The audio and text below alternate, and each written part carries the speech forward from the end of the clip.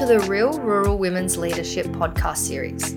This project is funded through the Department of Agriculture, Water and Environment. It is led by Care Boulogne in St George, Boulogne Shire in southwest Queensland in conjunction with a team of researchers led by Dr. Sarah Casey at the University of the Sunshine Coast. The team includes Dr. Gail Crimmins, Dr. Saskia de Klerk and Dr. Karen Hands, alongside Professor Jackie Hewitt from Griffith University. This podcast series is about building women's capacity, empowerment, strategic communication, and business leadership skills. This series is eclectic. We interview community and business leaders, entrepreneurs, academics, communication and media experts, an empowerment and confidence leader and CEOs, the agitators and the advocates. Our hope is that this series might act as an inspiration and information toolkit for others. You can find more information about our project at www.realruralwomensleadership.com. All episodes contain show notes about the guests with links to their stories. So, settle in and enjoy the series as together we chat with these remarkable women. I'm speaking with Pino, Director and Chief Executive Officer, and Candice, Edye, Director and Commercialization Manager of Lighthouse Innovations. Both women have a wealth of experience and credentials behind them. This duo is very passionate about helping businesses to grow. They have developed the business support programs with governments such as the IP Toolkit, Teen Startup, and specialized design projects in allied health, but also community-based projects. For instance, Entry 29 and Festival of Ambitious Ideas. Both are inspiring, inclusive leaders. Well, thank you so much, Pino and Candice Edye. I hope I pronounced your surname correctly. Edye, I've known you for so many years and it's been such a privilege to work with you in the past. But thank you so much for just meeting with me today to share your story about women leadership and especially bringing communities together. Just to start off with Lighthouse Innovations. It started in 2008. At that point, did you ever think that women will lead the way and women will bring people together in the way that you've done it up to this point? Look, I think we always hoped it would. And I think even back in 2008, we were starting to see a fair amount of change in women being interested in starting businesses. I think women have always run businesses, but they've done it very quietly. They've just got on and done it. And I think in 2008, we started seeing that women were actually, they actually had a voice and they wanted that voice to be heard. And it's just gotten more and more so since then, I think. Yeah, I'd say so. I think there's been a bit of a groundswell. I also think there's been recognition that some of the kinds of businesses that women have been running are very often the ones, while they might not necessarily be the sexy high-growth startups that, take over the world, they tend to be the ones that employ people in local communities. And I think there's a growing recognition of the impact that has on cities, towns, and local communities. I mean, we work with a lot of women, and it wasn't about being a great success. It was about creating something for themselves and their families and leaving a legacy, which is quite different from the competitive drive that most males have in business. That's not to say women aren't competitive. They just do it in a slightly different way. And when you talk about bringing women together and getting their voices heard, maybe if you can just explain how you started with these events and just maybe as background as well. You started in 2008, but in 2014 you had to become more entrepreneurial in a sense as well. So how do you see the focus of these events and what you envisioned at that stage when you had to transition from one format or business model to another? The transition wasn't by choice, let me put it that way. I mean, as is the way when you're funded by any kind of government, government has a bit of a brain snap and decides to change its focus. And we were given 3 months' notice to say that our funding was going to be cut. So up to that point, we'd been a partnership between the ACT government and a private investment fund. Obviously, if the government pulled its money, the fund didn't have enough money to fund us by themselves. So Candice and I basically sat down one day and said, are we going to take this business over or not? So I think we made a decision within 72 hours before everything sort of got shut down. Look, we had a board who was actually great. We had a board of the typical grey-haired old men, but they were incredibly supportive. They did everything they could to help us take over the business and to transition. So within 72 hours, we found ourselves owning not one company but two, having to make a decision about 8 staff members, which was a very difficult time. It wasn't easy. It came a lot of heartbreak, but we decided it was just the right thing to do, and it gave us an opportunity to then do what we wanted to do. And I think the transition in 2014 gave us the leeway to be able to take on some of these events that you were talking about and do them slightly differently. So we've been running the Festival of Ambitious Ideas now since, I think the first one was in about 2014. So for a number of years, and it's an event where we have 16 speakers. They all have 5 minutes to tell their story and ignite the audience. And what we found is that, Canberra is not a particularly large town, but it's very siloed. And what we were finding was people in different industries didn't talk to each other. But by having an event where artists and poets and scientists together, we found that collaborations happened. We found that investment happened. And it's just because they were forced to see the world from a different point of view. So we're big believers in diversity and inclusion, and we think that really drives innovation. So we've been doing that for a number of years. Last year, we ran one called the Festival of Ambitious Exporting Ideas, where we focused on companies that were exporting and some of the challenges and opportunities that they've been finding in a global market. And they are as diverse as people involved in textiles and fashion to highly scientific instruments. So it's, your limits are only as much as your imagination, really. And we use events to be able to showcase and inspire people. We've also been very lucky because over our life, we've worked with women who have nothing, who literally have nothing. They are escaping domestic violence situations. They have had issues with mental health. The banks won't touch them because they're too big a risk because they have no assets, right through to the women who are running multi-million-dollar companies. So we're very lucky because we've been able to work with that full range, and we've been able to support them all in quite different ways. So we've been able to, because Candice and I are of the firm belief that there is no one size fits all, and we've always managed to tailor what we deliver to what the particular client needs. And that's enabled us to bring together women who come from very, very different experiences, but when they sit down and they talk to each other, their issues are exactly the same. The context might be different, but the issues are exactly the same. Whether you're starting out or growing a business or expanding a business, we all experience the same fears, the same risks. It doesn't necessarily change that much. And be able to talk to that, particularly with other women who understand the other context you're working in. You've usually got family, or you're caring for somebody, or there's something else going on in the background. Being able to talk to other women who experience those same issues is actually really inspiring, watching how they feed off each other. Would you say that flexibility and that open-mindedness, but also that passion to make this work, will be some of the characteristics when you have to describe the leadership that you took in this for these events and for taking this on? I think Candice and I would both say we're both pretty stubborn. There's a lot of people who have said to us, why on earth would you do it? Or why do you work with that group of people? Or why are you supporting those people? But we think everybody's worth a chance, right? Everybody has the opportunity. It's what they do with it that's important. I think one of the biggest things that we think is important is that you have an action-orientated mindset. Very often we see, and it's not just businesswomen, it's anybody. People get stuck in that whole idea of planning and making sure it's perfect, whereas really what we find is that if you get out there and give it a go, the market will tell you what you need to change. So we think that sort of whole can-do, action-orientated approach to things is so incredibly important. We've also seen that strong networking skills, very important. And we think women do that really well because women tend to be relationship orientated. We have a longer viewpoint. It's not as transactional as many things. And women are natural networkers, or a lot. We tend to be quite good at it. And I think that's a real business strength.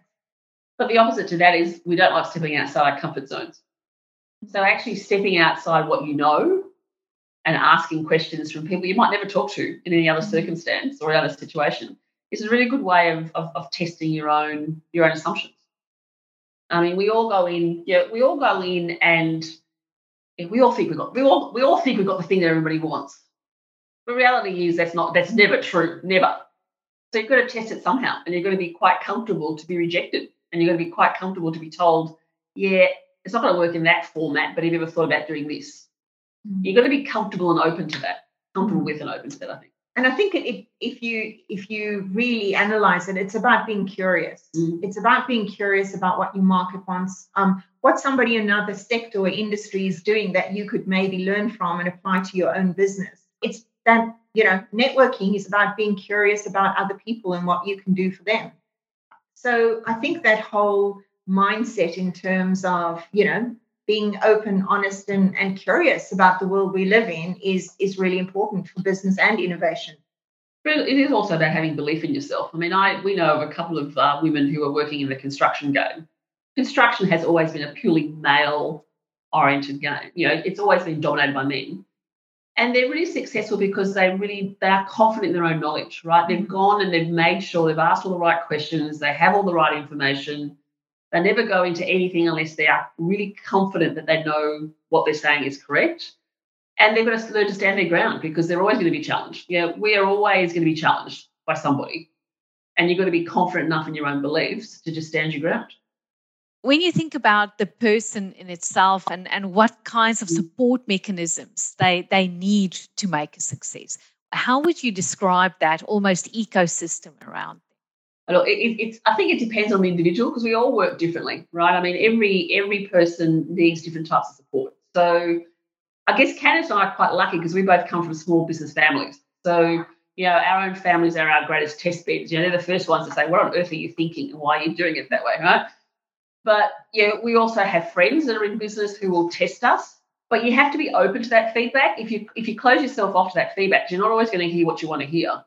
And if you close yourself off to that, then that's already a big mistake. Most places, I mean, Canberra is a small place and we're lucky because we have a lot of places where you can go and, network with people or seek some advice.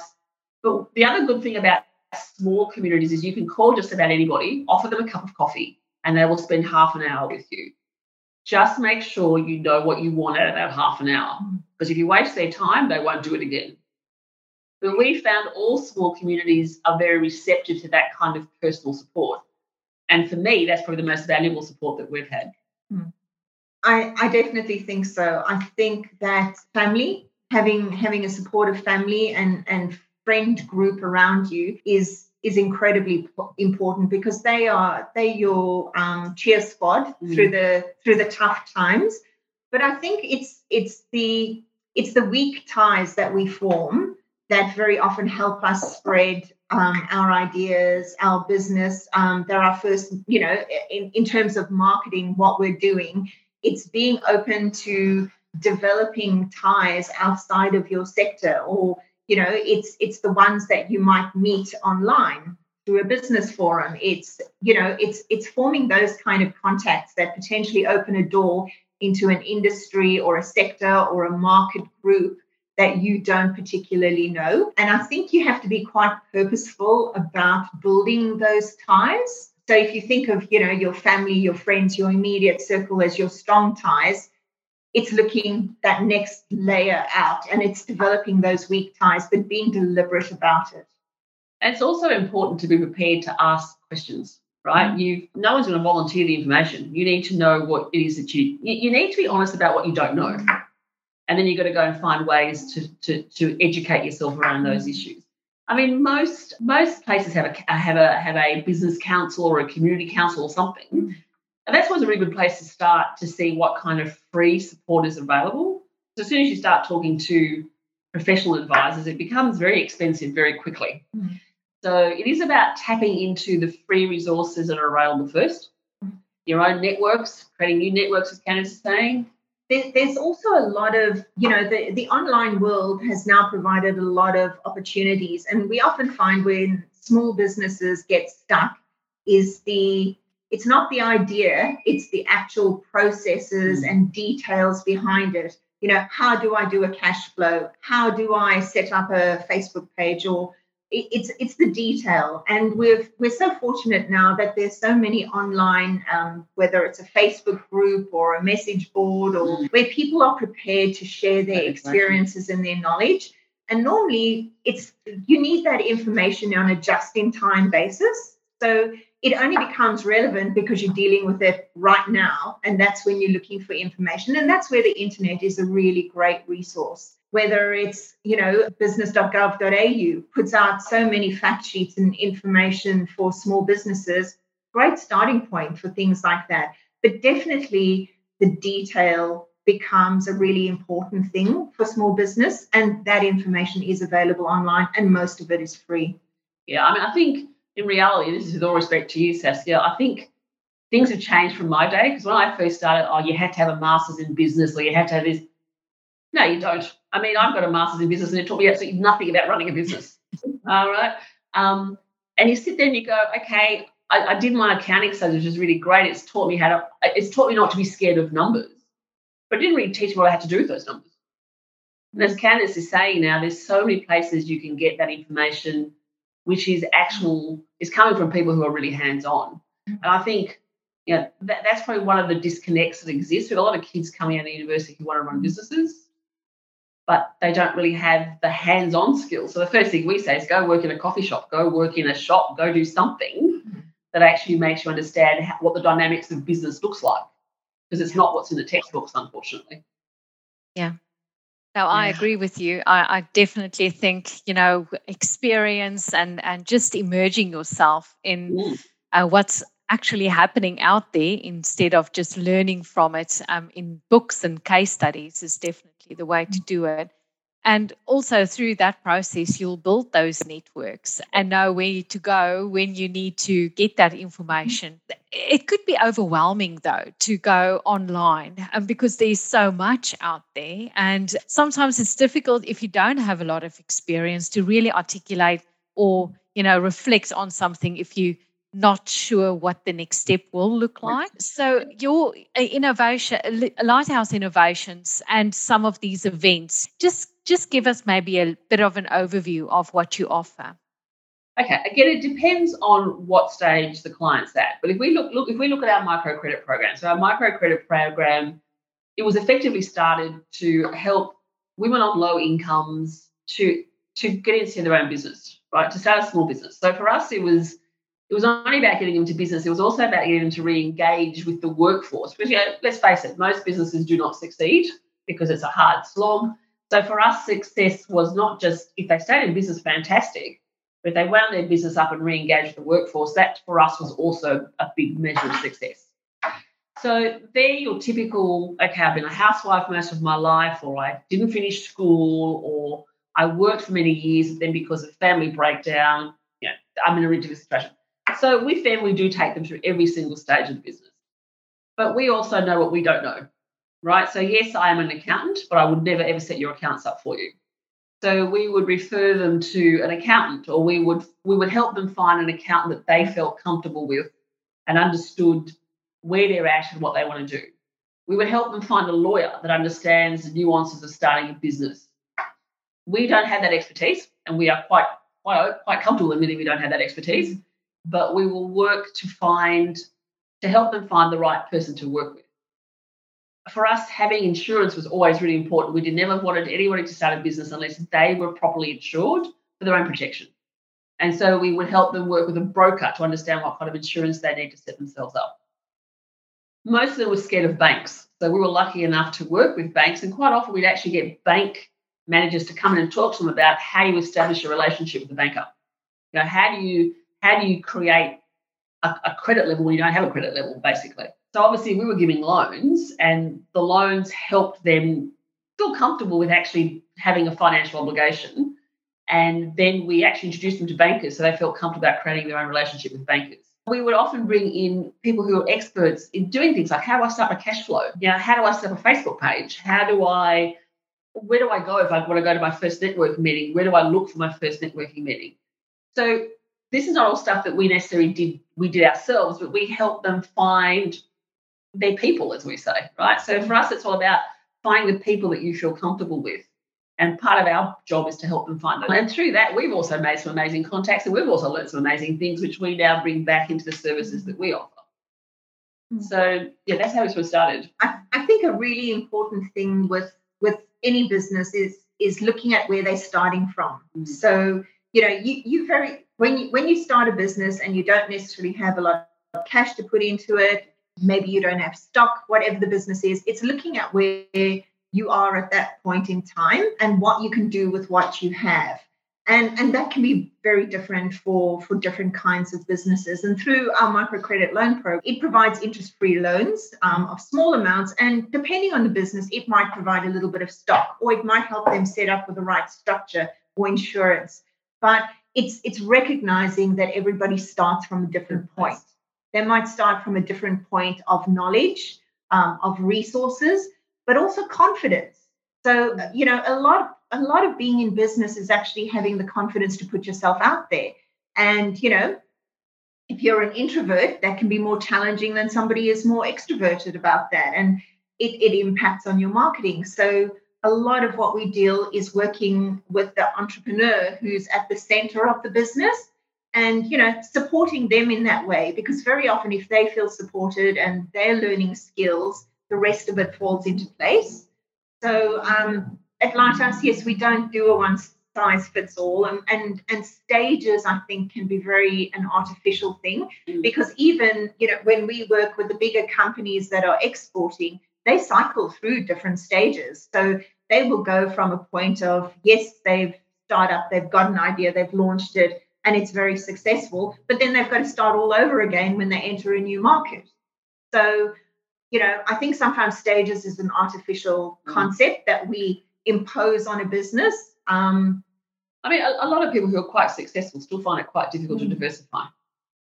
And that comes from the fact they're just so comfortable doing what they do. And how do they change that? So, and again, they're a successful business, but they're about to start a startup. So are they just diversifying? Are they growing? Or is that, in fact, a new business? So I think Candice is right. I think we tend to sort of steer a little bit clearer of the stages, just because I think most people in business don't actually understand what stage they're at. We still call ourselves a startup, but we're 15 years old. Yeah. Right. We find that companies will change because something in their environment has changed. Suddenly, there's a major macroeconomic trend and, half their markets disappeared. Or there might be a business partnership that fails and one partner is taking over. So, and then it's starting from scratch again. Yeah. So, there's a lot of things that happen in business that have really nothing to do with the stages of business.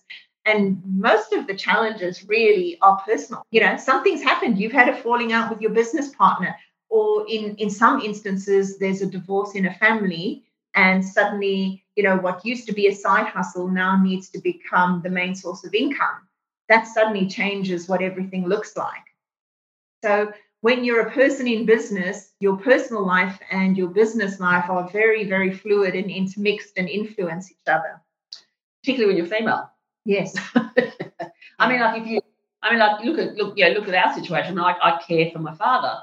Candice is a typical sandwich situation. She's still got kids at home and looking after an elderly parent. And let's face it, it's usually the woman that takes on that responsibility. And, if you're trying to do that and run a business, you kind of learn to become a Jill of all trades very quickly.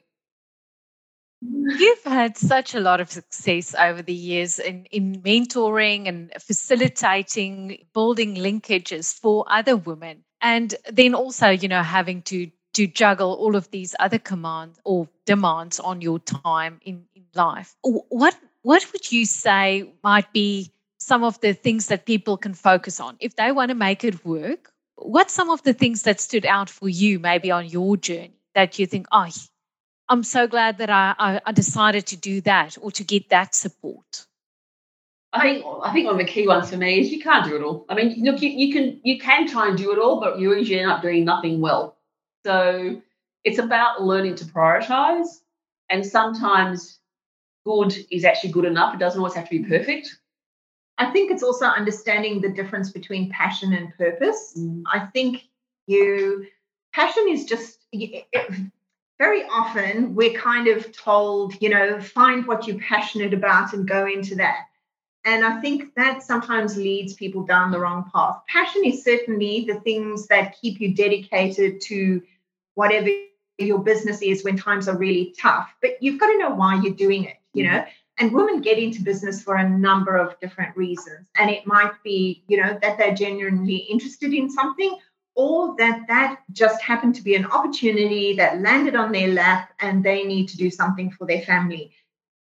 Each of those or both of them are equally valid reasons to get into business, and they can both be very successful.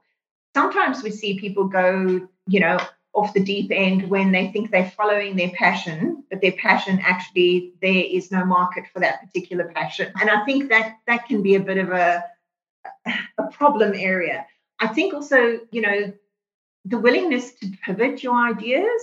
I think you have to be open to change and to listen to the market, listen to your environment, listen to your personal circumstances as well, and not be too wedded to whatever it is that you're creating. I also think knowing why you're doing this, having that bigger, do you have a vision?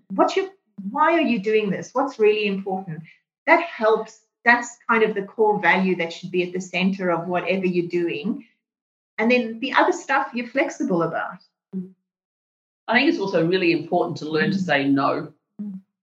I mean, I think particularly when we're starting out, we're so concerned about getting in the revenue and wanting to make all of our customers happy. The reality is there's going to be a lot of customers that are not going to follow you. You want customers that are going to remain loyal to you. You don't want those clients that just want you to jump when they say jump. If they're not going to be loyal to you at all times, you don't want them as customers. That's probably the lesson that's taken me the longest to learn. I spent many years in business trying to make everybody happy, and all I found was that I was, literally killing myself and not getting a lot in return. I think over the years we've learned. And I think social media falls into that basket as well, and marketing effort. At the moment, the way the world is at the moment, content, there's so much content out there. And when you look at how the theory behind sort of marketing is you need to post every day and 3 times a day and at this time of the day. Actually, we probably post a hell of a lot less now than we ever have in our entire history, and it's had no impact whatsoever. I think it is a crowded space. I think don't be overwhelmed by what other people are doing. You do what works best for you and your customers. So I think it's about knowing what to listen to and then taking what's relevant and applying it to your business, but not feeling pressured to do it the way that everybody else or the experts say that you should be doing it.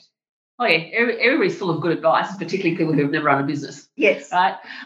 So you need to learn, you need to get your filter on very quickly.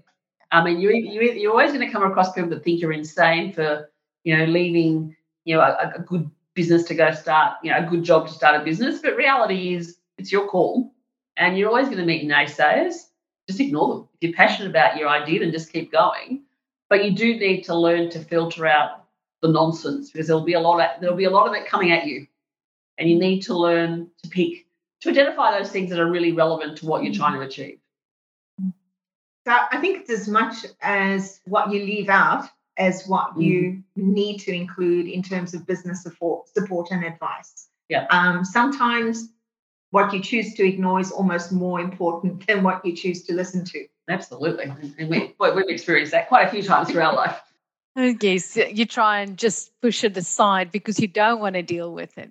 But you learn to tactfully say thank you and then just walk away. It's like when you have a baby and you get all of the unsolicited advice, and people, wise person just says, smile sweetly and then do your own thing anyway. Exactly. I think it's the case. Your business is your baby. When you get unsolicited advice, smile sweetly and do what you know is right for your business. Yeah. Yeah, and unfortunately in the world of social media, you're always going to get people that are going to comment about your business as well. So developing a thick skin really early on is really, really important. You need to learn to not take everything personally. Everything is not about you.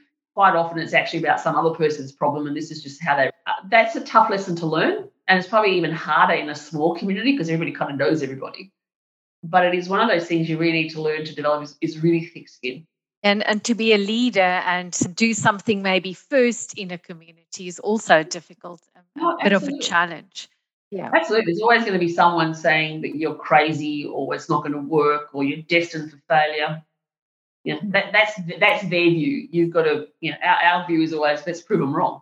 That's always our view. I do think when it comes to sort of leadership and sort of women in sort of leadership areas and positions and businesses and making change, I think we can be quite good, and certainly a lot of the people that we've worked with, where they've done really interesting businesses, they haven't focused on dismantling what's old and doesn't work. They've had a very transformative approach to it, where they've completely changed an industry because their ideas have been so completely different.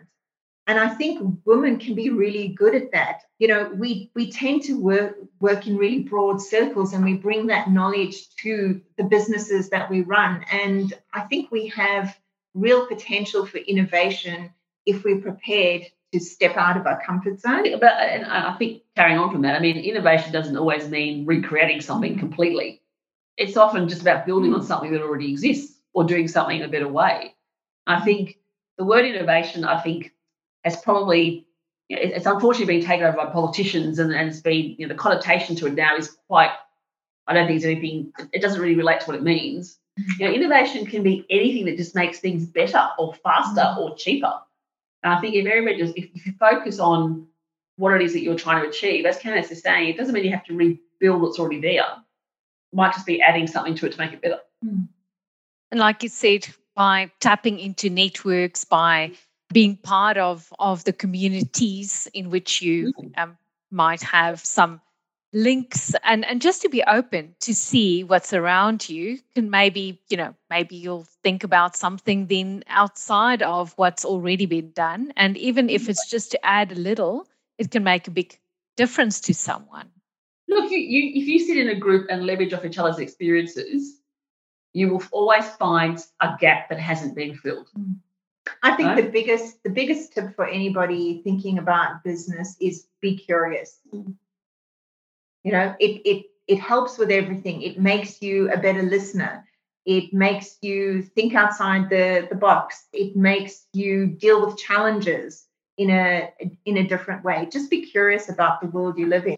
Yeah, and you provide fantastic opportunities for women that's curious to come and tap into the networks, especially when I think about your Festival of Ambitious Ideas.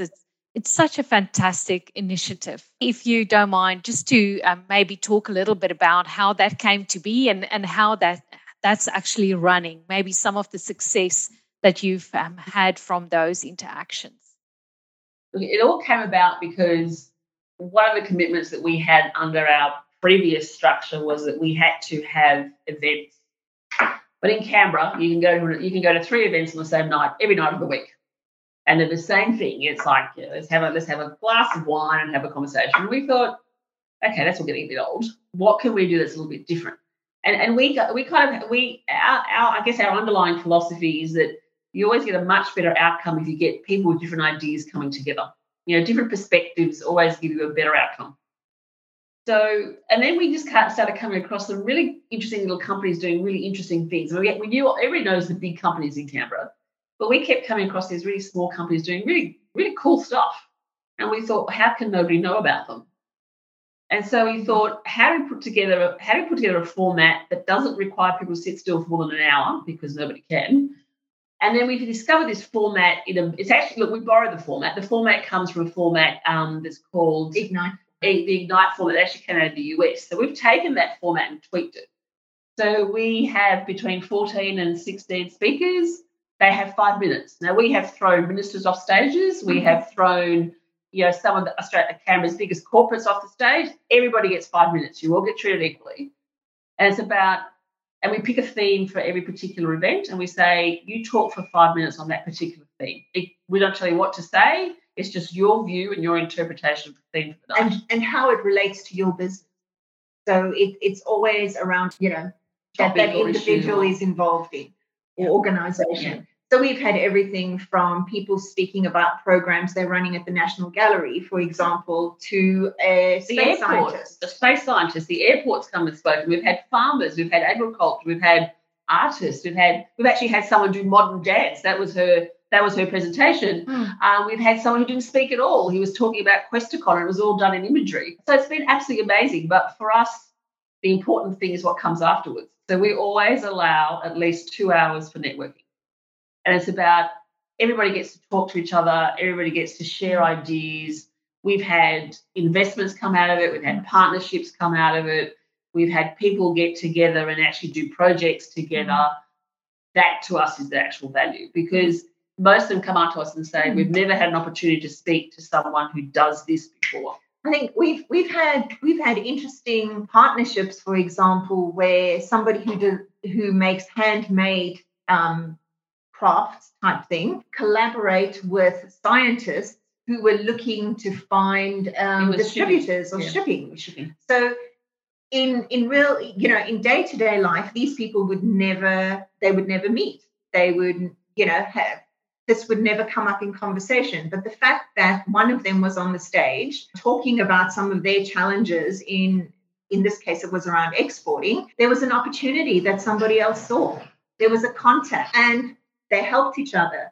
So it's an interesting way of bringing together diversity of ideas, but also creating the opportunity for collaborations to happen. So we actually took the underlying philosophy comes from the Medici family during the Renaissance, where they would have these banquets and they would invite the scientists and the poets and the writers, and of a great big, banquet, there would be the sharing of ideas, and that sparked one of the most creative periods in terms of, innovation and history. And we took a lot of the sort of purpose behind the Festival of Ambitious Ideas from that. And we've certainly found that it works. It just works. Well, I mean, we're having challenges now. COVID is the gift that keeps giving. So prior to COVID, we were doing 3 to 4 a year. And since COVID, we've probably done, the last 2 years, I think we've done 2. Yeah. Because obviously keeping people safe is important. It is not a format that's going to translate online. And it's something that we've decided to not put online because it's that networking component is what has the value for us. So over the last 18 months, we've tried something a little bit different. So we've been doing things we were doing curated monthly drinks in our office. We would bring together people that we knew would never actually talk to each other, but might actually get some positive outcomes from talking to people in quite different issues. Like we've done one around the art sector. We brought a bunch of investors together with a bunch of artists, because artists really struggle to get their artwork funded. We've brought together game developers with other creatives about how they might work together. And so we keep it to about 40 people because it's something that we can do safely in our own environment.